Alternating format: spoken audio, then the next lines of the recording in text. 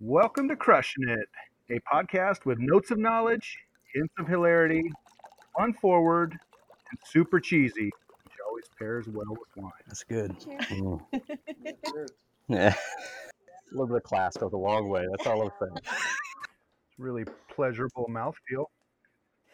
On a scale of like prison hooch to a Willamette Valley sunrise, I would rate this a solid 7. Girl knows what she wants. They need to put wine in pounders. I'd like to get my hands on that Methuselah. What is that? I don't know shit about this wine. Hey, welcome to Crushing It, another episode. Woo! Crushing it. I'm Sarah, I'm Carly. and we're so excited to have you here. Yet again, thanks for following along, folks. We do appreciate it. We do. This week is really interesting. There's a lot of interesting pieces to it. We are visiting Abbott Claim, Yeah. and I know that in the last episode we promised you secret GPS coordinates to get there, but really you can just look up their address at abbottclaim.com. But it is quite a bit out of the way, I guess. And there is no sign, There is not a sign. So it's And you still can't kind of just a show up. secret society. for sure. You'll definitely feel like you're part of a secret society when you're there because the experience is so cool. So cool. I seriously cannot stop talking about it with people. I know you're telling everybody I'm the telling secrets. everybody, and it's just because I'm so excited about it and I want everybody to experience it. It's just- Everybody should. It I wanna is spread the really joy. amazing. So we were hosted by Andrew Dirks, and this guy, if anybody knows how to host, it is Andrew. He is the man. Holy cow. is. He is a host and a half. Andrew was lovely, and I can't wait to introduce him to other people so that he can host them. That's how Right. he's amazing. He is amazing. His whole, like the bedrock of his whole philosophy is about hospitality, which you will hear. And so he knows how to treat you right. That is for sure. That was a treat. So I'm excited to go back. Yeah, I know you are. You keep talking about it. Now, he is so good that he, like during the episode, we used phrases like Jedi and magic and these kinds of things. You won't hear it in the episode because Well, you a gotta lot of cut it had something. you do, and we might as well cut the secrets and surprises. He and his stories, we couldn't even keep all of his stories, which is actually good for you because when you go there, then you will have an extra treat because he's got some amazing stories. That's true. We'll leave some things for him to talk about, but Andrew definitely just the stories. I mean, I was engulfed in every single detail he was giving us. So he is a awesome storyteller. But yes, when you go, he will have plenty more where this came from. Yeah, absolutely. And his story itself, like how he got to where he is now, is different than any of the stories that we've heard so far. And it really just is a story of like focus and passion and drive. And it's amazing. Yeah, I'm shocked. The journey that he took, like you said, so different. I mean, I don't know about you, Sarah, but I don't typically sit around a table chatting with Michelin star people. And he's a Michelin star, if not more than one. If he's not, he will be by the next time that we visit. But this guy studied for the Psalm certification on his own and passed. I have not heard of anybody doing that. I just don't get it. He's an anomaly. This guy convinced Abbott Claim to hire him and open a tasting room during COVID. Yeah. Also, Remember how other places are having to shut down and take time away from doing what they're doing? He has figured out how to open a place that is going to be and is already so successful. I mean, Jedi is true. It's amazing. It is amazing. I have to tell you, some of the Tell me. Tell me right now. I was trying to find good pictures. I sent you one that I think is fun, but I was trying to find a picture of his band. So this guy turns out is everything. It's yeah, awesome. It turns out it's not on the Google. Maybe Kyla has one that she would send our way. You haven't met Kyla. You need to meet Kyla. You would love Kyla, but maybe Kyla will send us a picture of the band. That'd be pretty fun. I love that. Anyhow, we got so wrapped up in the stories that we didn't get a chance to taste the Chardonnay while we were there. And Andrew, being the magic maker that he is, knew that Carly liked Chardonnay. So nice. He's so nice. He's so nice. And so he sent us home with a bottle, which we are now enjoying. How's your Chardonnay, Carly? I am getting down with a Chardonnay. It's so delicious. It's everything that I needed from a Chardonnay. I love it. I love it. I can't wait to go back and enjoy this with the surprise that Andrew has. Yeah, if we needed an excuse to go back, it would be to go get more Chardonnay, but we don't even need an excuse to go back. We're already ready. Oh, I'm ready. I know, you already RSVP'd. Yes, twice. So, I don't know, pour yourself a glass of Chardonnay. Settle in. This guy has a story for you. A few stories, yes. And if you're not drinking the Chardonnay, get some Pinot Noir because that's what we were sipping on during the interview. And little Pinot Noir and a few excellent stories went perfectly together. Absolutely. Love it. Yeah. So good.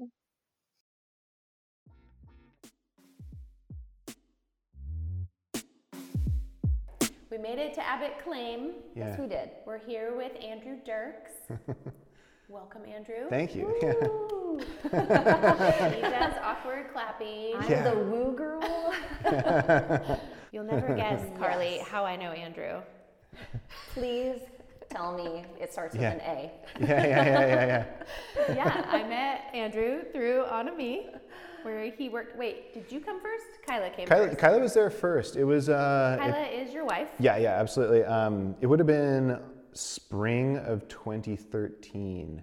She might have started there actually in like November of 2012 because we got married in June of 2012. She was going to graduate school, and the whole thing, and like the way that I explain it to guests is that, you know, she was working at Anime a couple of days a month really through graduate school, and it was just like a for fun thing that she did when she wasn't at school, and you know, she got, you know, a tiny little paycheck, but then she got paid in wine, which was a really nice thing to help get her through graduate school, was having a nice little flow of wine. So yeah, she probably started there in the fall of 2012. And then it was either the spring release party of March of 2013 or like, not the Y Kava event, but like there was some event that always happened at Anime in like that early part of the spring.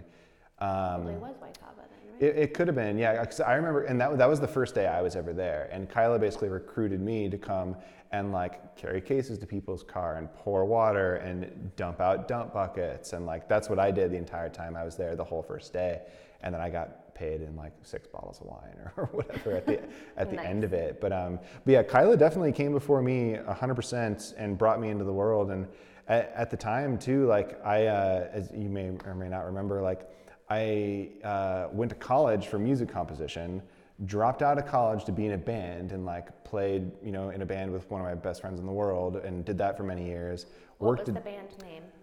It's not important. I really want to know. No, it was terrible. Now I definitely want to know. No. So like oh, not important. That's yeah, like many people who start bands in their teens and early 20s, you go through a lot of different band names because you're like, oh, that sucks, we're going to change the name to this. This is great. And then that sucks, we're going to change the name. But no, my friend Gabe and I, our band was called My Rescue. That was like the last name that we were on for a couple of years or whatever when I'd finished school. But yeah, so I did that, and then my day job while I was doing music was I worked for various cell phone companies. I started at Radio Shack, and then worked for Smart Wireless, this little kiosk in the mall, and then worked for Singular before it was AT&T, and then worked for Verizon, and then my last job in wireless was I worked for Cricket Communications as like a national retail director. So I did all of these like the prepaid packaged phones.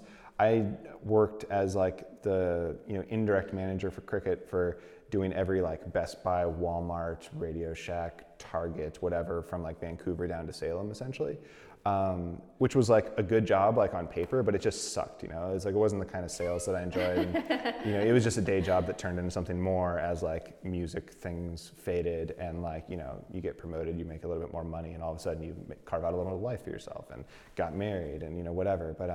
But yeah, I was doing that and then quit at the end of 2012 because again, I just didn't enjoy it really, and I was gonna like go back to school or do something. But yeah, and it was that March of 2013 that I worked that event, and then I worked at Cathedral Ridge Winery and Tasting Room for like 1 month in Dundee. Okay. Yeah, they have a little tasting room there, and like at the time, like I didn't think I was gonna like get a job in wine because I was like, well, you have to be qualified. You have to know something about wine, and like, yeah, I know, right? Sure don't, because you're hilarious way to get in, but no, I worked there for just a month, and then Aaron at Anime was like, hey, it's like we could use somebody over here. Why don't you just come work here? And I was like, yes, I would love that. So, because Kyla was already there, and so yeah, that like summer of 2013 is when I really got started and did tasting room as many hours as they would give me, and then I worked Harvest that year with Thomas and Andy, and that was really fun. And like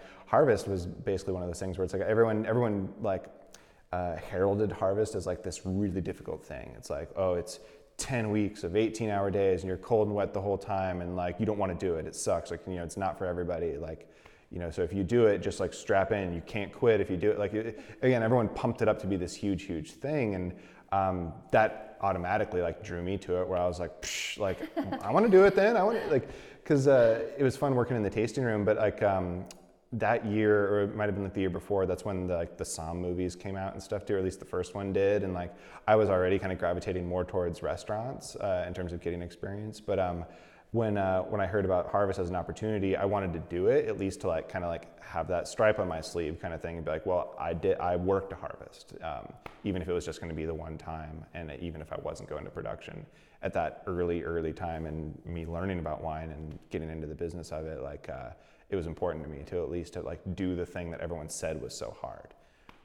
So. It was a fun experience doing it at Anime, and it wasn't as tough as everyone made it out to be, but like you definitely got some punch down arms, and Totally. You definitely were cold and wet the whole time, so it was a lot of Have you ever done Under Armour. I have not. My other job schedule keeps me from doing a Harvest. I would like to. I would not like to. That's true. You would not like to. Well, again, it's funny. It's like one of those little like rites of passage styles of thing where like I love talking about like working the sorting table and being the person who has to like stand up on the ladder and like rake the fruit from the ton tank onto the sorting table, and you're like surrounded in a cloud of yellow jackets, but you just have to like black it out and just like get into a zen state where you're just like raking out the grapes and hoping for the best, and just they land on you here and there, but you just have to put it out of your mind and hope to not get stung. Wow, crazy. Yes, very meditative. Yeah, after Harvest was over, it's funny, we did our Harvest dinner thing at Bistro Maison in McMinnville. And I remember it was a small little team of us, but that was like the first time I ever had Chablis, which I didn't realize was Chardonnay at the time. And that's something I always tell people in the tasting room and stuff too, is when I talk about myself, is like, I really do remember like starting from ground zero and not being able to name a grape and like not knowing absolutely anything about wine whatsoever. But yeah, I remember that dinner and having Chablis and not knowing it was Chardonnay, because when you get started in a tasting room in the Willamette Valley, it's like there's like this little California Willamette Valley rift of like what they do and what we do and who's better, and like tribalism, you know, totally going to the extreme there and stuff. So I'd only really tasted wines from the Willamette Valley at that point. So, but I remember tasting wines at that dinner, and it was really interesting to kind of get opened up to the whole world of wine, which is what really kind of drove me to the restaurant side of things. Was like, after starting in the Willamette Valley, it was like, well, what else is out there? You know, restaurants just seemed like the best way to go get exposed to a lot of other stuff. So my first restaurant job ever was at 1910 Main in Forest Grove. Kyla and I were living in Forest Grove when she was going to graduate school at Pacific, and she actually got me that job too. So Kyla's been instrumental in like these little steps of my career. She's like your manager. There's more too. Absolutely. Super wingman. For sure, but Have you met? it was it was a few blocks away from our house, and Kyla would go in there every now and then, either after school or whatever, and she got friendly with one of the bartenders, and they needed a person to work the bar and be a server.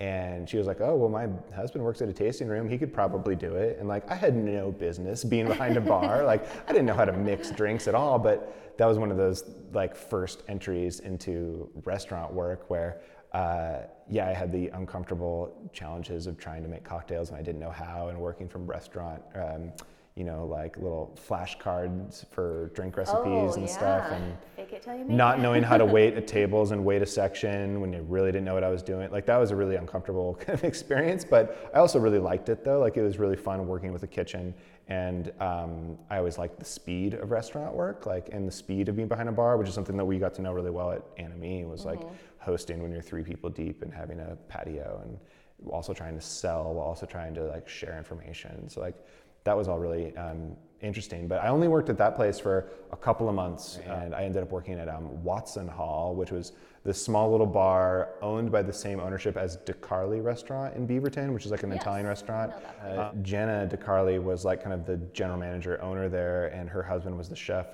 His name escapes me, but back then the Watson Hall place had like just opened, and similarly I got thrust into like a server role. That was the first place I learned like what a Sazerac was and what a Manhattan was, and like all these little cocktails that kind of connected with the world of fine wine, was also like fine cocktails. And they had a nice little wine list because again, they were connected with that restaurant, so they had a little bit of reciprocity there with the programs. I worked there for 3 or 4 months, and that's when I got a job at the Dundee Bistro in Dundee. And the whole big reason I took that job was again, like, I was like interested in the sommelier route, having that movie just come out, and again getting deeper into wine study. I passed my intro sommelier exam in March of 2014, so that was like pretty much a year from when I first started at Anna Mee and everything. And at the Dundee Bistro, they had a real life sommelier who worked there, and I was like, oh my god, like I got to go work at this place that actually has a sommelier on staff, who was this guy named Chris Berry, who had been there for like 10 years, was like a server sommelier, very knowledgeable. He was a great like kind of like first little mentor, where he like poured me like little bits of wine here and there that I would taste. But like, that was a great place too to like, again, like get used to like the speed of restaurant work, making my like working sections where you would have to make wine by the glass recommendations and then execute that very quickly. There was no bartender there, so you had to make your own cocktails. So like, that was a really difficult place to work when you're like, again, like inexperienced and just getting started. So it was challenging in a lot of ways, and really kind of I guess kind of got me started into wanting to work at a place that was really high level. And it was, I guess, like in December of 2014, I had passed my certified sommelier exam like that month, or probably actually it might have been the beginning of, in November at some point. But that was like a huge moment for me, passing that certified sommelier exam through the court, because again, like I was working at the bistro and like didn't know anybody who cared about that kind of thing. And like, I tasted wines like by myself, read books by myself. I just was doing everything alone, and I felt really lucky to pass that exam, because it was up in Seattle, and like I was serving master sommeliers, doing like a written test and a service test and a tasting test, and it was I was very much in over my head. But I again, luckily enough, was able to like put in enough work to pass that. And after that happened, I started really looking towards, you know, San Francisco, New York, like other places where I could like kind of continue on through the restaurant world even more. And yeah, Kyla and I went to the beach with my dad and his wife for like a New Year's, Christmas, just kind of fun little trip. And we were like walking on the beach and talking about how like, oh, you know, San Francisco would be great. It's, you know, it's on the West Coast. It's not too far away from home. That could be a really cool place for us to go. Like, we should think about that as a destination. It was probably January 12th or 13th or so where Kyla like sent me an email from a Craigslist post that she saw in San Francisco, where it was like, oh, new restaurant opening in San Francisco, Chef Murad Lalou, new restaurant, Alan Murray, master sommelier, doing the wine program, you know, looking for all restaurant staff. And Kyla sent this to me, and I'm like, wow, this is great. You know, like, you know, we just talked about this like a week ago. Like, I'm not sure entirely, like, let's go. Like, I don't know if we're ready, action. but oh yeah, very much so. It was like, you know, it was very. It's like you said you wanted it. Here yeah, it is. it was kismet-ish, you know, in that way. Yeah, But no joke. yeah, it was bananas. But I was huge to like push back and was just like, whoa, like, we're not ready to move. Like, I don't know if we're ready to pull the trigger on this, whatever. And I was like, okay, I'll send them an application, or I'll respond to the Craigslist ad just for the sake of it. So I sent an email back and was just like, hey, heard about the openings, love to talk about a position, blah, blah, blah. Here's a resume. And like, that was it. And I got responded to the very next day, and and they basically were like, hey, you know, we'll see you later today if you can make it down here for an interview. And I'm like, oh, you know, I'm actually up in Oregon. I don't know if you saw my address on the resume or whatever, but yeah, exactly. But I was like, you know what? And this was a Thursday, I remember. Actually, I think it was a Wednesday, and they were like, hey, can you be here, you know, tomorrow at noon? And I'm like, no, but hey, you know what? I can get there Friday. I can figure it out. And I credit carded a plane ticket and a hotel and went down there on Friday and met with the general manager. And I sat with him for like, you know, a little over an hour, you know, just going through normal interview shit. And then he was like, well, yeah, if you want to make the move down here, we'll bring you on as a server. And I was like, okay, great. So yeah, again, that was like the second week of January, and we, you know, pulled the trigger and left our current place, and I was moved down there February 1st. Like, Oh my gosh. it all happened really, really fast, and all came from a Craigslist post. It was all right place, right time kind of situation, but I was, You didn't see that coming. Wow. yeah, and it was crazy, and like, Making moves quickly. well, yeah, so like the whole thing, like, and as it continues on, you'll see, but it's like, it's all been like this crazy big like sequencing thing where it's like, I was never at any place for very long. It's like started at NME and was there for 6 months, and then worked at a restaurant. And I still worked at NME a little bit here and there, and then moved from one restaurant to another restaurant, then moved from that restaurant to a better restaurant.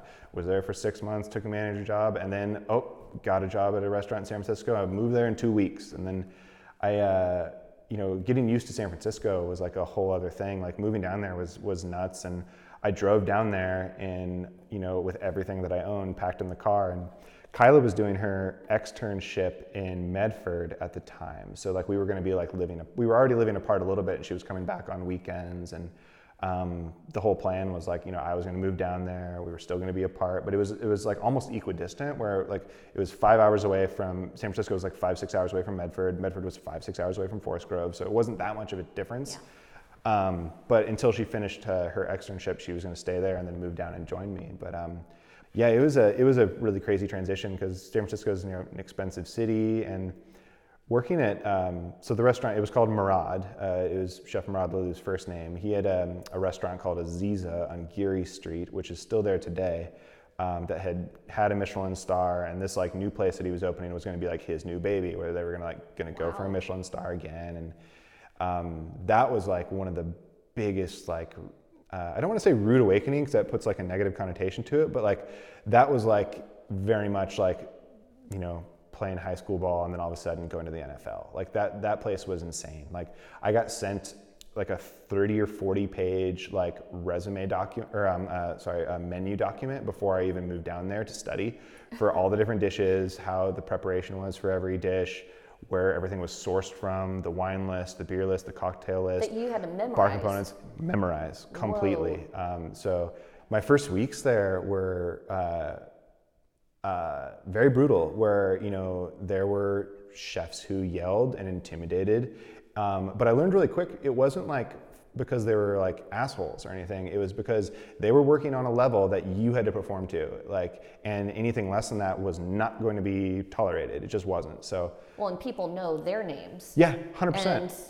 And if it's not at their level, and it's because of you, completely. they won't tolerate that. Because these plates were like really complex. So like it was the kind of kitchen, you know, where it's, you know, Michelin plates are very ornate and they're very put together well. They're, I mean, obviously extremely flavorful and delicious, but like they wanted you to know everything about how the dish was prepared. Like any question the guest could think of, you had to know the answer to. So I loved being there for that, like developing that kind of confidence in what I did on the floor and earning the chef's respect in that way. And once you do that, it's like, it's a really beautiful thing to like be a part of the highest level of execution of service with the highest level of execution of, you know, culinary work at the same time. Huge sense of pride. I mean, Tremendous. that's a lot that you have to prepare for, and then being good at it. Yeah. Like I still look back really, really fondly on like my time at that restaurant. And in the Oculus room we were in, I have Chef Murad's cookbook there. And I think it was, I don't know if it was my birthday or if it was like Christmas the following year or something. Kyla got the entire staff I worked with to sign that book for me. So that book that's in there, like chef signed and like all my other people that I worked with signed. And like, that's really special. That's easily like my most prized possession like in the world outside of my, you know, wife and kids and whatever. Yeah. So. That's awesome. Wow. Yeah. What a different world. I mean, San Francisco is such a different world. There's just a buzz about the city, and there's just something special and so amazing, and it makes you feel alive to be in that. And so I'm sure working in such a high stakes, beautiful restaurant, especially like, did it get a Michelin star when you were there? Yeah. Well, That's even more of a bigger deal. Well, that you know, and again, like that's like one of my biggest regrets, really. And like, you know, it's not a true regret because like it all worked out, but like one of my biggest regrets is I didn't stay at that restaurant long. Like I loved that place. I loved all the people I work with. I loved Chef Murad, and like he's still a reference on my resume, and like I still have his number, and like, you know, I don't talk to him very frequently anymore, but he's been a big like little piece of like my own career. So there's an interesting kind of level of guest that I wasn't used to either working at that place. So, but yeah, I was only there for 6, It 7 prepared you months. for us. Yeah, I know, right? Absolutely. I'm sweating, honestly. Yeah. Oh, thank goodness. I did see the red carpet out there, so that was good. It was a nice touch. As well, like all the management people I worked with at Murad are like huge like pillars for how I view my own take on hospitality now. And they're all like on my like, you know, what I would call my professional loyalty list. Like there's a small handful of people that like, they ask me for anything and it's theirs. Or if they ever come here and visit me, their money's no good. Like they will get, you know, red carpet rolled out for sure. But I ended up leaving to take a job at a restaurant where I was going to be like the assistant sommelier and help with the wine list. Oh, that's huge. Yeah, and He's on a mission. Yeah, so well, this place, like, I don't even remember the name of it, to be honest with you. I'd have to look it up because it was a restaurant that had opened, and I literally was there for like 3 weeks, and then I walked out in the middle of service one night because the manager who I was working with like did not have the same values as I had. Coming from Murad and knowing the stakes and the excellence at which we worked, I went to this place where it was like a bump in position, but it didn't take long for me to realize like, oh shit, like this isn't the NFL. You guys don't know what you're doing. Like this is not a high enough level of place for me to be at. And things like just came to a head one day, and I like called Kyla and I was like, I think I'm gonna walk out right now. I think I'm gonna leave. And she was like, do it. So I like. I really want to meet her. Yeah. So yeah, like I wasn't even at that place. I wasn't even at that place a month and left. And I would never ever tell anybody to leave in the middle of service. Terrible thing to do. But I knew that they didn't actually need me for service that night, and it was going to be okay. Like I wasn't screwing anybody over hugely, but it wasn't a good move. Like that wasn't a good thing to do. But I did it out of principle in the moment, knowing that that was not the right place for me.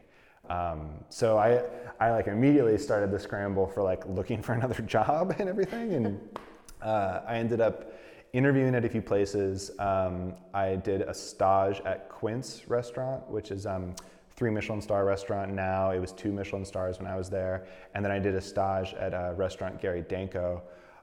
Gary Danko was this really classic fine dining restaurant, white tablecloth, everyone wears suits, crumb the table between every course kind of place. It was only a single star, but it was known for being like, well, yeah, I know. Well, again, like, you know, to talk about San Francisco and you work in restaurant hospitality, it's like, that's the way people would explain it. Yeah, exactly. It's like, it's just a 1 star, but good for you. Yeah. But so the special thing about Gary Danko was that it was known for being an extremely service-based restaurant. It was all about the guest experience. It was less about the artistry of the chef. The food was outstanding there, very good, well put together food, but I kind of used to explain it to people as like Gary Danko was like a spoon kitchen where, like, you know, things were plated nicely, sauced over with a spoon, what have you, but it wasn't a tweezer kitchen where things are like meticulously placed in every little piece, and, you know, again, like little squirt bottles with particular puree, like things weren't presented in that way. So yeah, I staged at Quince, staged at Gary Danko. I got offers from both, and I made the decision to go with Gary Danko. There was this kind of culture or this, you know, background of the restaurant of not only service and hospitality elegance and excellence, but wine excellence. So that's kind of what called me there, you know. Yeah. You found your people. Yeah, and I found my really, really important wine mentors there who, you know, I still know today, and granted it hasn't been like a super long time, but yeah, so I got hired there, ran food there for 2 weeks, and then got promoted to back waiter. This was like the little ladder you had to climb. Yeah, make the stair steps. Yeah, I back waited while running food here and there for 9 months, 8 or 9 months, before finally getting promoted to captain. Then I was allowed to like be an actual head waiter, captain waiter. Did that for, I think I was a captain for like 3 or 4 months before I got promoted to being a sommelier also. And they were doing this thing where they were allowing people to be like hybrids, where you could do a few captain shifts, a few sommelier shifts. So that's what I did for a while. And then eventually got promoted to sommelier, and then one of the other sommeliers left, and I got promoted to lead sommelier. He did it. Yeah, so yeah, that was all great. But again, granted, like, you work in a place like that, and like, there's a whole lot of like the, you know, fraud syndrome thing that happens where it's like every little step along the way, I was like, oh shit, like I don't deserve to be a captain here. Or like, especially when I started being a sommelier there, I was like, oh shit, like I don't deserve to be a sommelier on this floor. It's like, felt like an imposter. Yeah, oh yeah, hugely. Like we had a 100-page wine list, and every major wine under the sun was on that list. And Wild. like, I didn't know what the hell I was talking about with a lot of the wines. It's like you end up kind of figuring out your own little go-tos of things you would sell, or you would know enough about a region or whatever to make it, you know, to be able to talk about it in somewhat, you know, an intelligent way.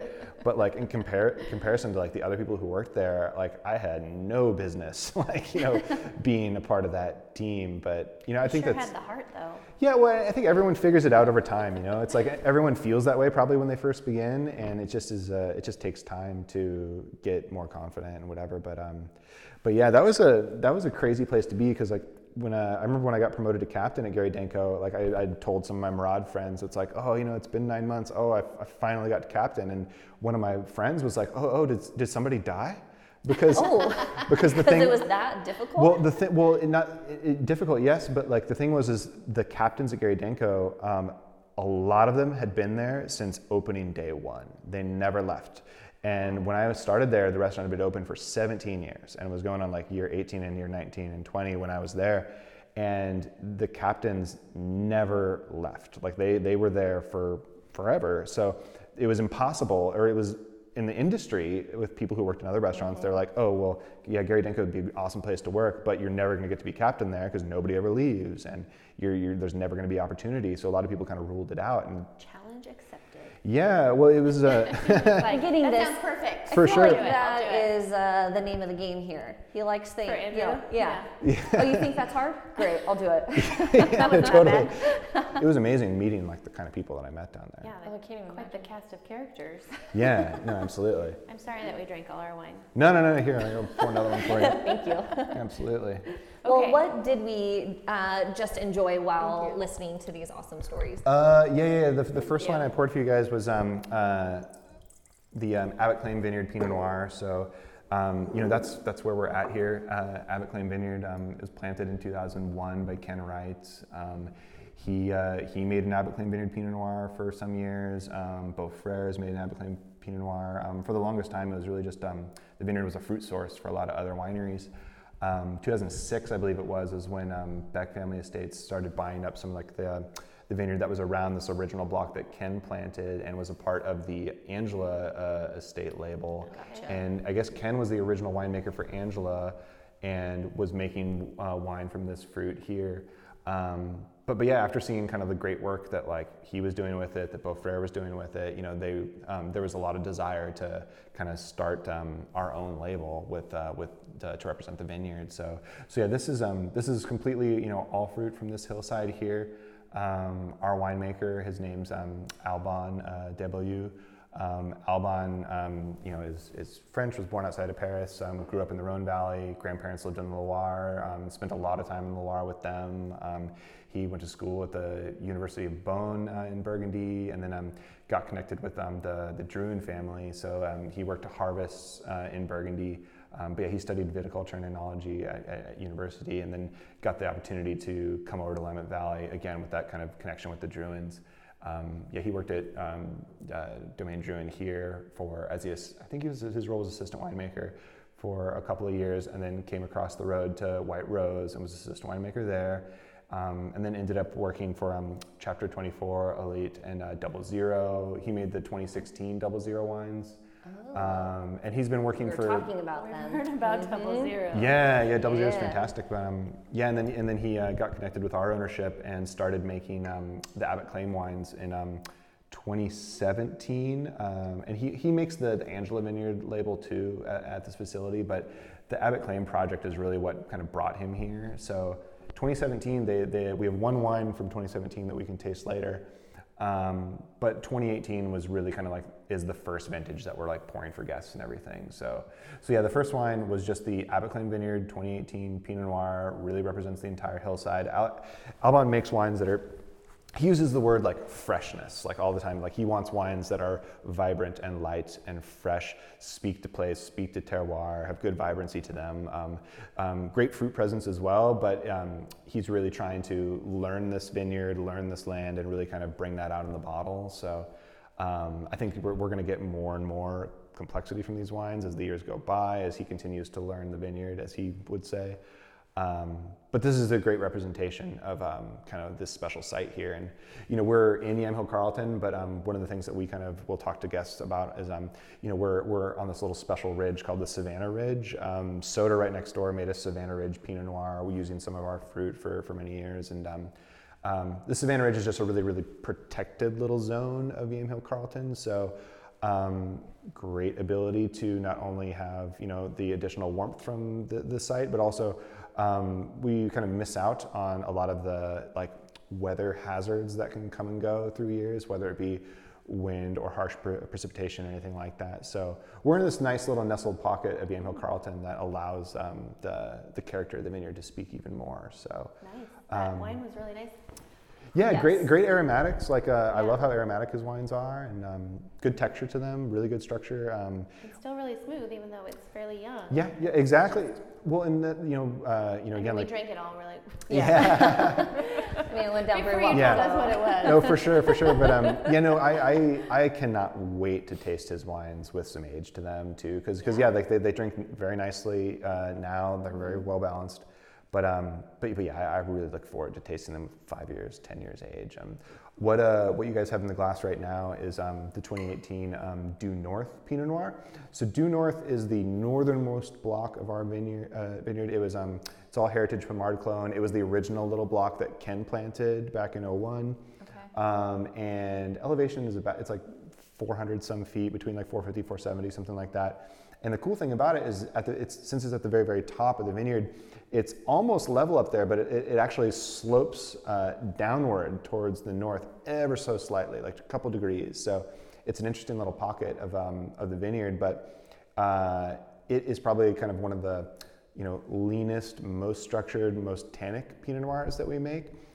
So this is another one that I love now, but will love to see age. And to the west of this little northernmost block, we have this fir forest, which kind of shelters that side of the vineyard really nicely. And because it's so dense, during the summertime, I did like a little vineyard tour when I first came on, and the temperature inside that forest is like 10, 15 degrees cooler than like out in the vineyard site. And when you stand alongside the border of it, you get all this great cool air that kind of rushes out from the forest that chills down this pocket of the vineyard. So, so because of all those kind of things, like this is the one time ever really where I'll decant a Pinot Noir, and that's on Alban's instruction. Like he finds that if we decant this wine, it will just open up a little bit more. It'll flesh it out, as he would say. So it just adds a little bit more depth to the wine. Whereas straight from the bottle, straight from pulling the cork, it can have a little bit more of a rigidity to it, which gets softened with time and with air. And Sure. again, I'll love to see it age. But what I'll typically do for guests is I'll do a double decant. So I'll decant into the decanter and then pour back into the bottle, and then try to do that a couple of hours before I would serve it for guests and everything. So it's been in the decanter for a reasonable amount of time now, so it should be showing quite nicely, I hope. But. Yeah. So the winemaker style, very French then, because of his history, I would assume? Yeah, well, it's funny. It's like, it's interesting to talk about winemakers and their styles and whatever, because he absolutely has French heritage, was trained in France, was trained in Burgundy. But one of the things I remember he had said to me before was, in Burgundy, if you were to like go into the wine industry there, you can really only work for some other like established house. Like there's not really a lot of opportunity to start new labels and start new wineries, because it's all been kind of divvied up and down. Yeah, exactly. And not to say that it's impossible, but there is for him, I think there was a big desire to want to start something of his own, or start something new, or have full control, and be able to make something his own. So yeah, I think he absolutely has a more old world focus, and probably the way that he makes wines from a philosophical standpoint. But in terms of like saying like, oh, French style or old world style or whatever, I think he's kind of just trying to define his own style, and the great thing about the Willamette Valley is there's a lot of freedom to develop your own style, and we align with Burgundy. Celebrate that. Yeah, I mean, 100%.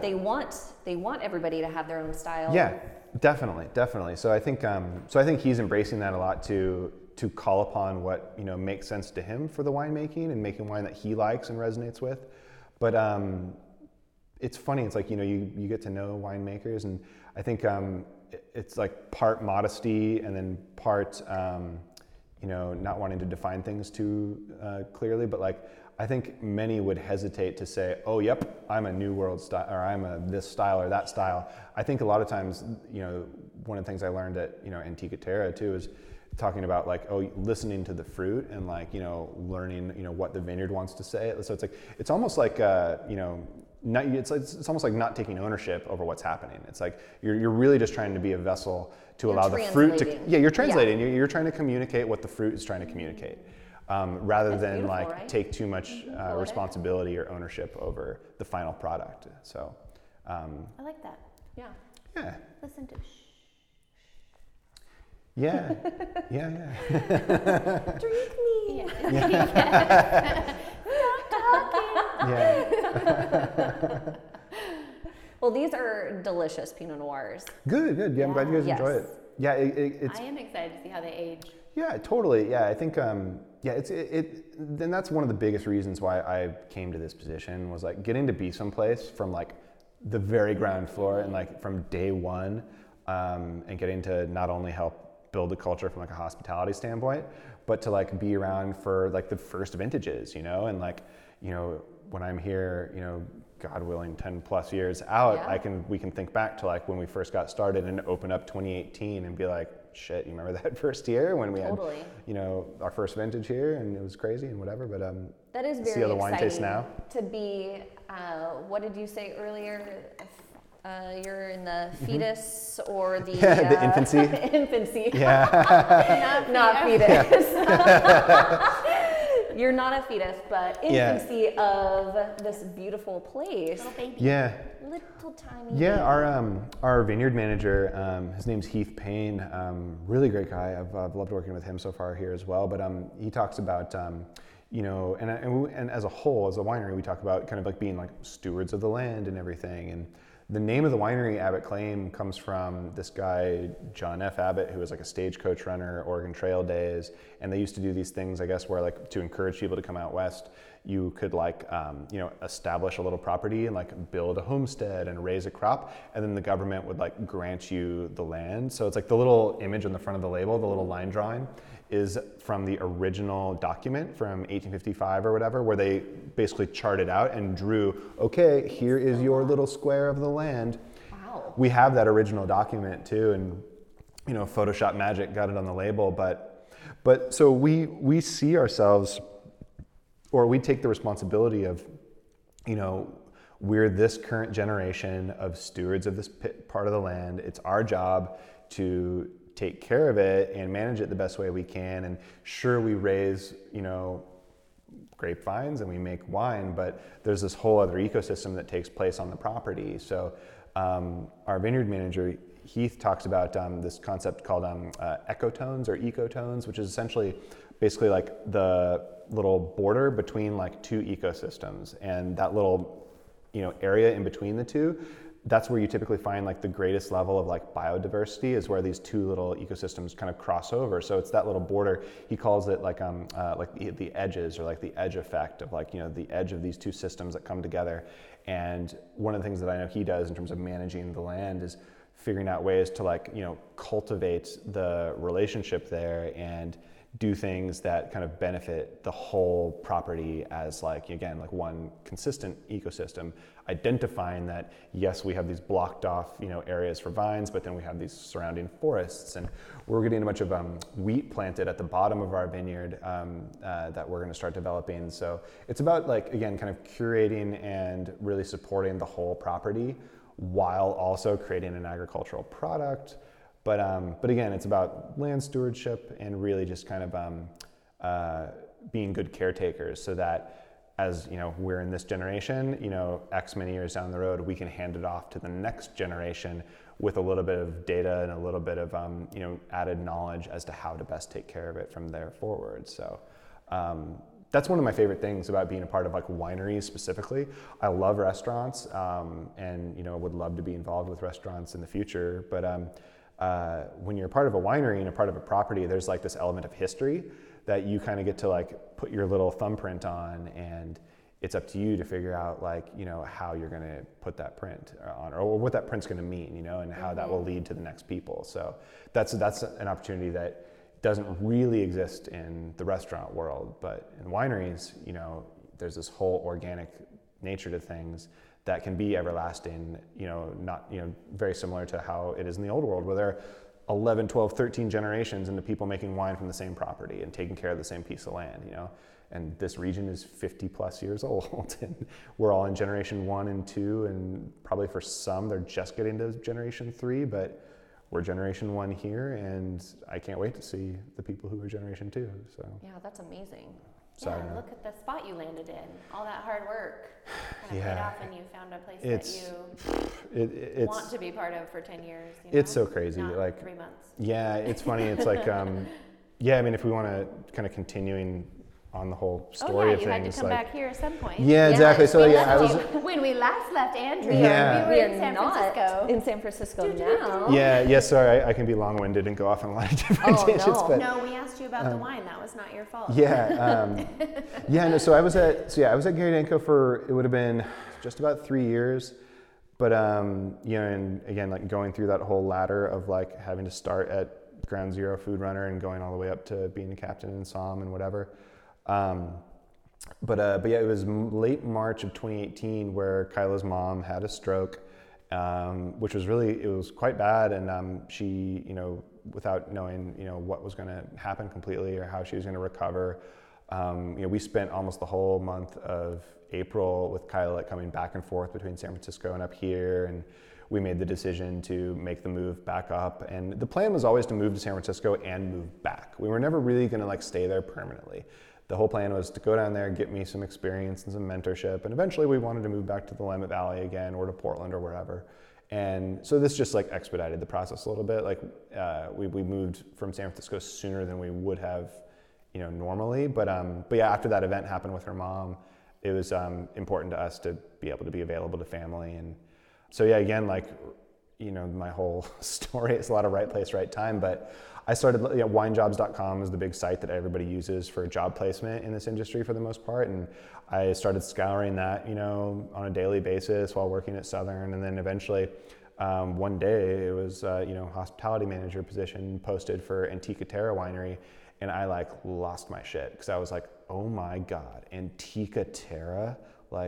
I have to throw my hat in the ring. At least try, right? Yeah, because at Danko, we had a nice little section of Willamette Valley wines on our wine list, and I probably learned more about the Willamette Valley working down there at that restaurant than I did when I worked here, just from learning about all the other producers. And Beaufrere and Antica Terra were the highest priced, biggest selection, nicest wines that we had in Willamette Valley. And that's when I learned about Maggie's Wines was down there. And when I saw that position pop up, I was like, holy shit, that would be a place that I would happily work for and feel like I was still accomplished. So yeah, I got super lucky. And when I was reading through the description of that position, I was like, yeah, I'm 75% qualified for this. I was reading through the bullet points and nope, don't know how to do that, never done that, but I've done these things, so what the hell? So I got an interview and I interviewed with their general manager, who just so happened went to the same high school as me. And yeah, so when I interviewed with her, it's we knew some of the same people and it was a nice little friendly connection. And yeah, it worked out well to where they, after meeting me and interviewing, I interviewed 3 times before they gave me the job. I met with her, actually I guess it might have been 4, because yeah, I met with her and had a great interview. It was great chatting with her. Then I had an interview with Maggie in Portland, which is a really intimidating, kind of scary interview, because again, having learned about Antica Terra at Gary Danko, knowing what it was, knowing who Maggie was before going there, it was one of those, again, moments where it's Jesus Christ, I'm going to sit down with Maggie Harrison and she's going to talk to me. This makes no sense. This is it was a bizarre circumstance. So, but I had a great meeting with Maggie, and I got called back down to do a little mock tasting thing where I had to interview with the current hospitality manager as interview 3, and then I had the little mock tasting thing after that interview that afternoon. And basically my task was to go pick 3 wines, any wines you want, bring the receipts, we'll pay you back for them, pour us a flight, pour us a tasting, share the wines, serve us, essentially. So I did that whole thing, which went well, went great. That was a piece of cake for me. I was used to presenting wine and picking wines and putting something together that made sense from my restaurant experience stuff. So that went well. I was at Antica Terra for almost 2 years, and was an incredible place to work.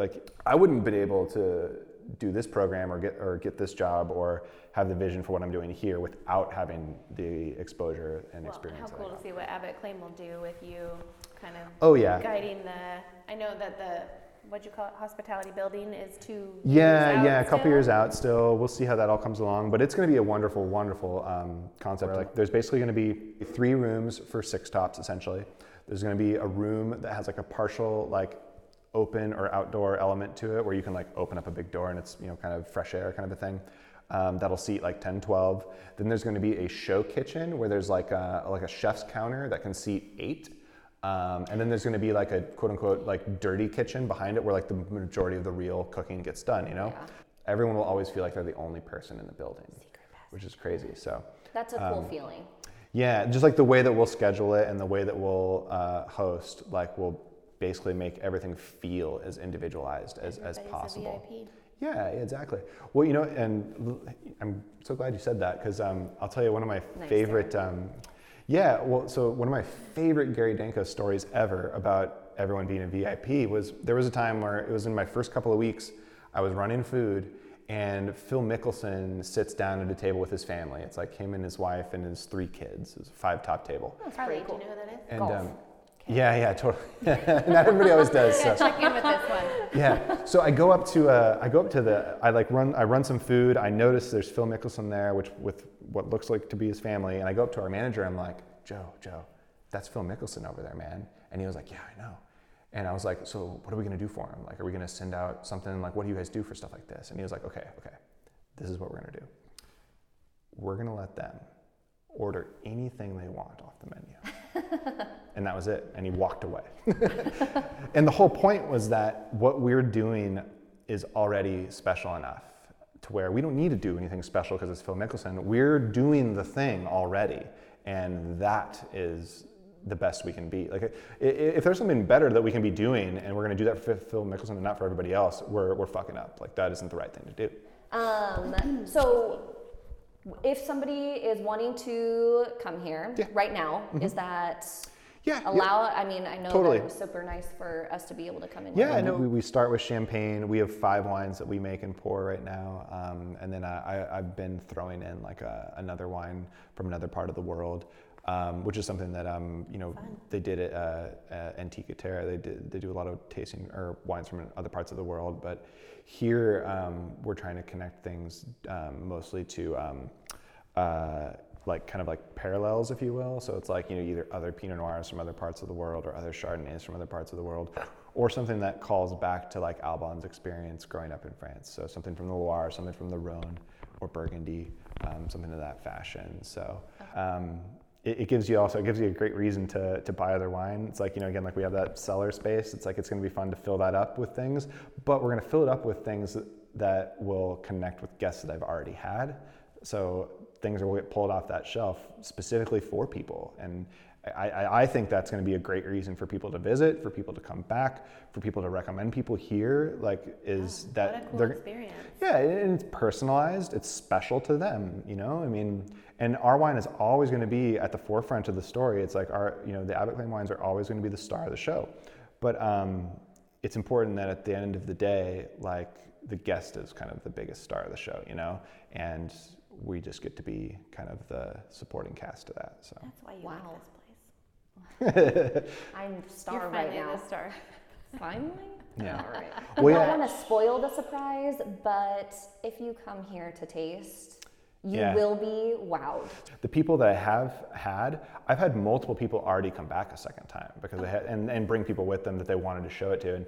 And I've told them, I've been like, hey, listen, like, if you want, leave this part a surprise, because it's super fun to have it be a surprise for people. But then I'll joke and I'll be like, or tell them every detail you can. It still won't be as good as the moment when they get to go through it themselves and stuff. So. I mean, I had no idea what we were walking into, but that's amazing. Yeah.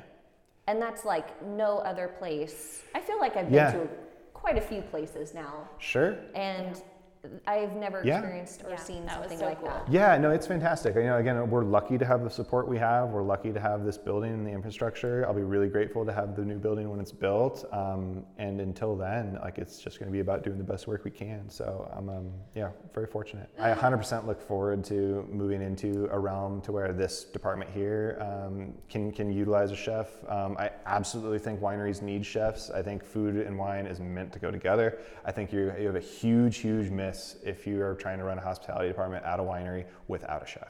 Part of what we do, it's all about, the wine still needs to lead the experiences. It's like, you don't want the food to overtake things, but that isn't too hard to do. Like, I think when you know what you're doing. When you know what you're doing, it's not at all hard, but it gives a level of enhancement and a level of specialness to the experiences that you really, really can't get otherwise. So. And again, that's one of the cool things about this place is there's a big spectrum of experiences. There's a big spectrum of wine, so it's like there's something for everybody. Yeah. And it's like you were saying earlier, it's like there's some guests you might have and be like, okay, I know where to send you.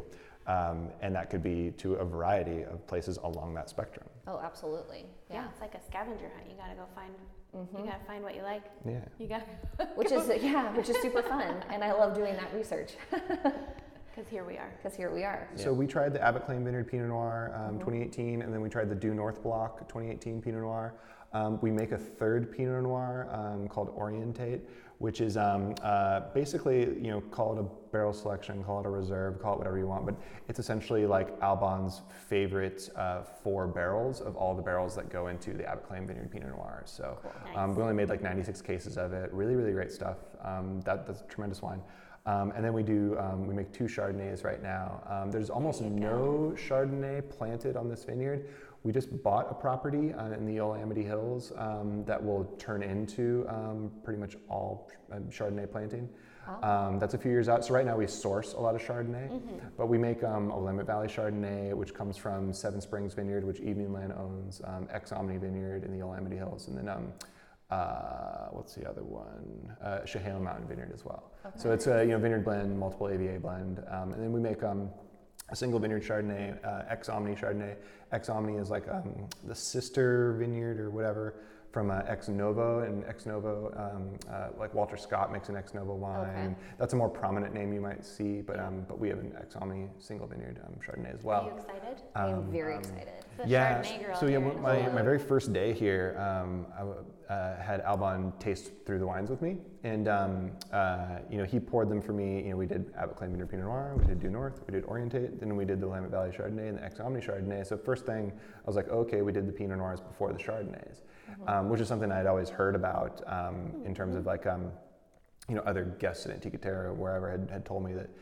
That's how they had tasted in Burgundy. So I asked Albon, I was like, hey, I always heard about people saying that, like, oh, in Burgundy, you do it this way, why do you do it this way? Or why did you pour the wines for me this way today? And what he told me was like, yes, like traditionally that is what they do in Burgundy. And the reasoning behind it is that, Pinot Noir is fairly, it's delicate wine, delicate grape. It's a little bit more subtle of a wine at times. So you want to taste that first because you want to kind of get all these little subtleties to the wine.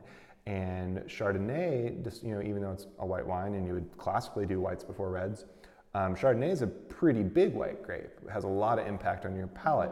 There's usually there can be more oak usage on Chardonnays. So if you have Chardonnay before Pinot Noir, it can impact your palate in a way that might hurt your ability to pick up those little subtleties in the Pinot Noir. Too much coating. Yeah, exactly. It can again impact on the palate for sure. And, and on top of that, when you end with the whites, which typically can be served a little bit more chilled than the reds, and they can have some more acidity, more vibrancy to them. Like ending on whites is also kind of a nice, refreshing way to end the tasting before someone would go on to another tasting or whatever. So when we talked about it, and he poured them for me that way, I was like, okay, well, that's the way we're doing it in the tasting. So. And did you say sparkling wine as well? We do like a welcome champagne. Okay. It's not a wine that we make, but one of the my little service jokes too has been like champagne's a great way to kick off tastings just to kind of wake up the palate a little bit. But I was calling it the champagne handshake because we couldn't shake hands with COVID. So here's the best alternative. And so I would greet people out front and pour champagne on a barrel before even bringing them into the building. So they like step out of their car and first things first, champagne right here waiting for him, kind of a thing. So I feel like that's how I'm supposed to live my life. Yeah. When you step out of the car. Step out of your car and you are given champagne. Yeah, absolutely. Especially if it's champagne. Yes. Awesome. This has been so wonderful. Good. Thank you. Yeah, my pleasure. Please. Yeah. Andrew has invited us to come back when things are more open, and so I've already RSVP'd yes for the two of us. Wow, he's got you penciled in 2021. So yeah, it's a pleasure to do stuff like this, and it'll be great to have you guys back to go through the actual tasting experience itself. Oh, this is wonderful. Well, I'm staying forever. So. Yeah. I see that.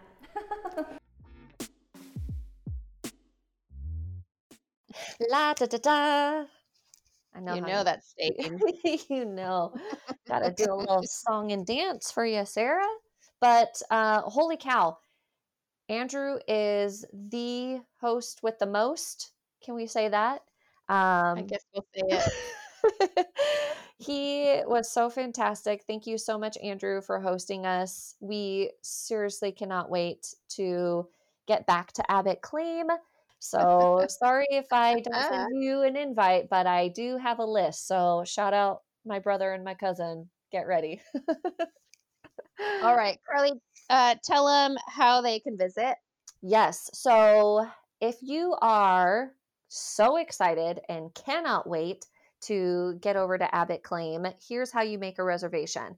You definitely want to call or email ahead. So Andrew talked to us about emailing him directly, and that's kind of the best way. He will get to that the quickest, it sounds like. So if you want to make a reservation, Andrew at AbbottClaim.com. And Abbott Claim is ABBOTT. Thursday through Monday, and they only do 3 reservations a day. So you definitely want to plan ahead. This should not be let's see if we can get squeezed in there. They are amazing. You want to call ahead. You want to make sure and secure that spot. So do that. You'll be paying $65 for a tasting for this magical experience you don't want to miss. So definitely want to get in on that. Right, Sarah? Absolutely. Yeah. He also mentioned for the industry folks that may be listening that he was open to partnership inquiries. So since they are obviously still building their hospitality space and that kind of thing, they're totally flexible and open for pop-ups or partnerships or those kinds of things. So he mentioned that as well. He seems to be very open to working with people, making people just love their experience. So chat with him. He'll figure something out for you. It's all about the customer experience in his eyes. And so he will make something work. He was really willing to make anything work in every scenario that I threw at him during our chit chat. So I'm super impressed. He will find a way and knock your socks off for sure.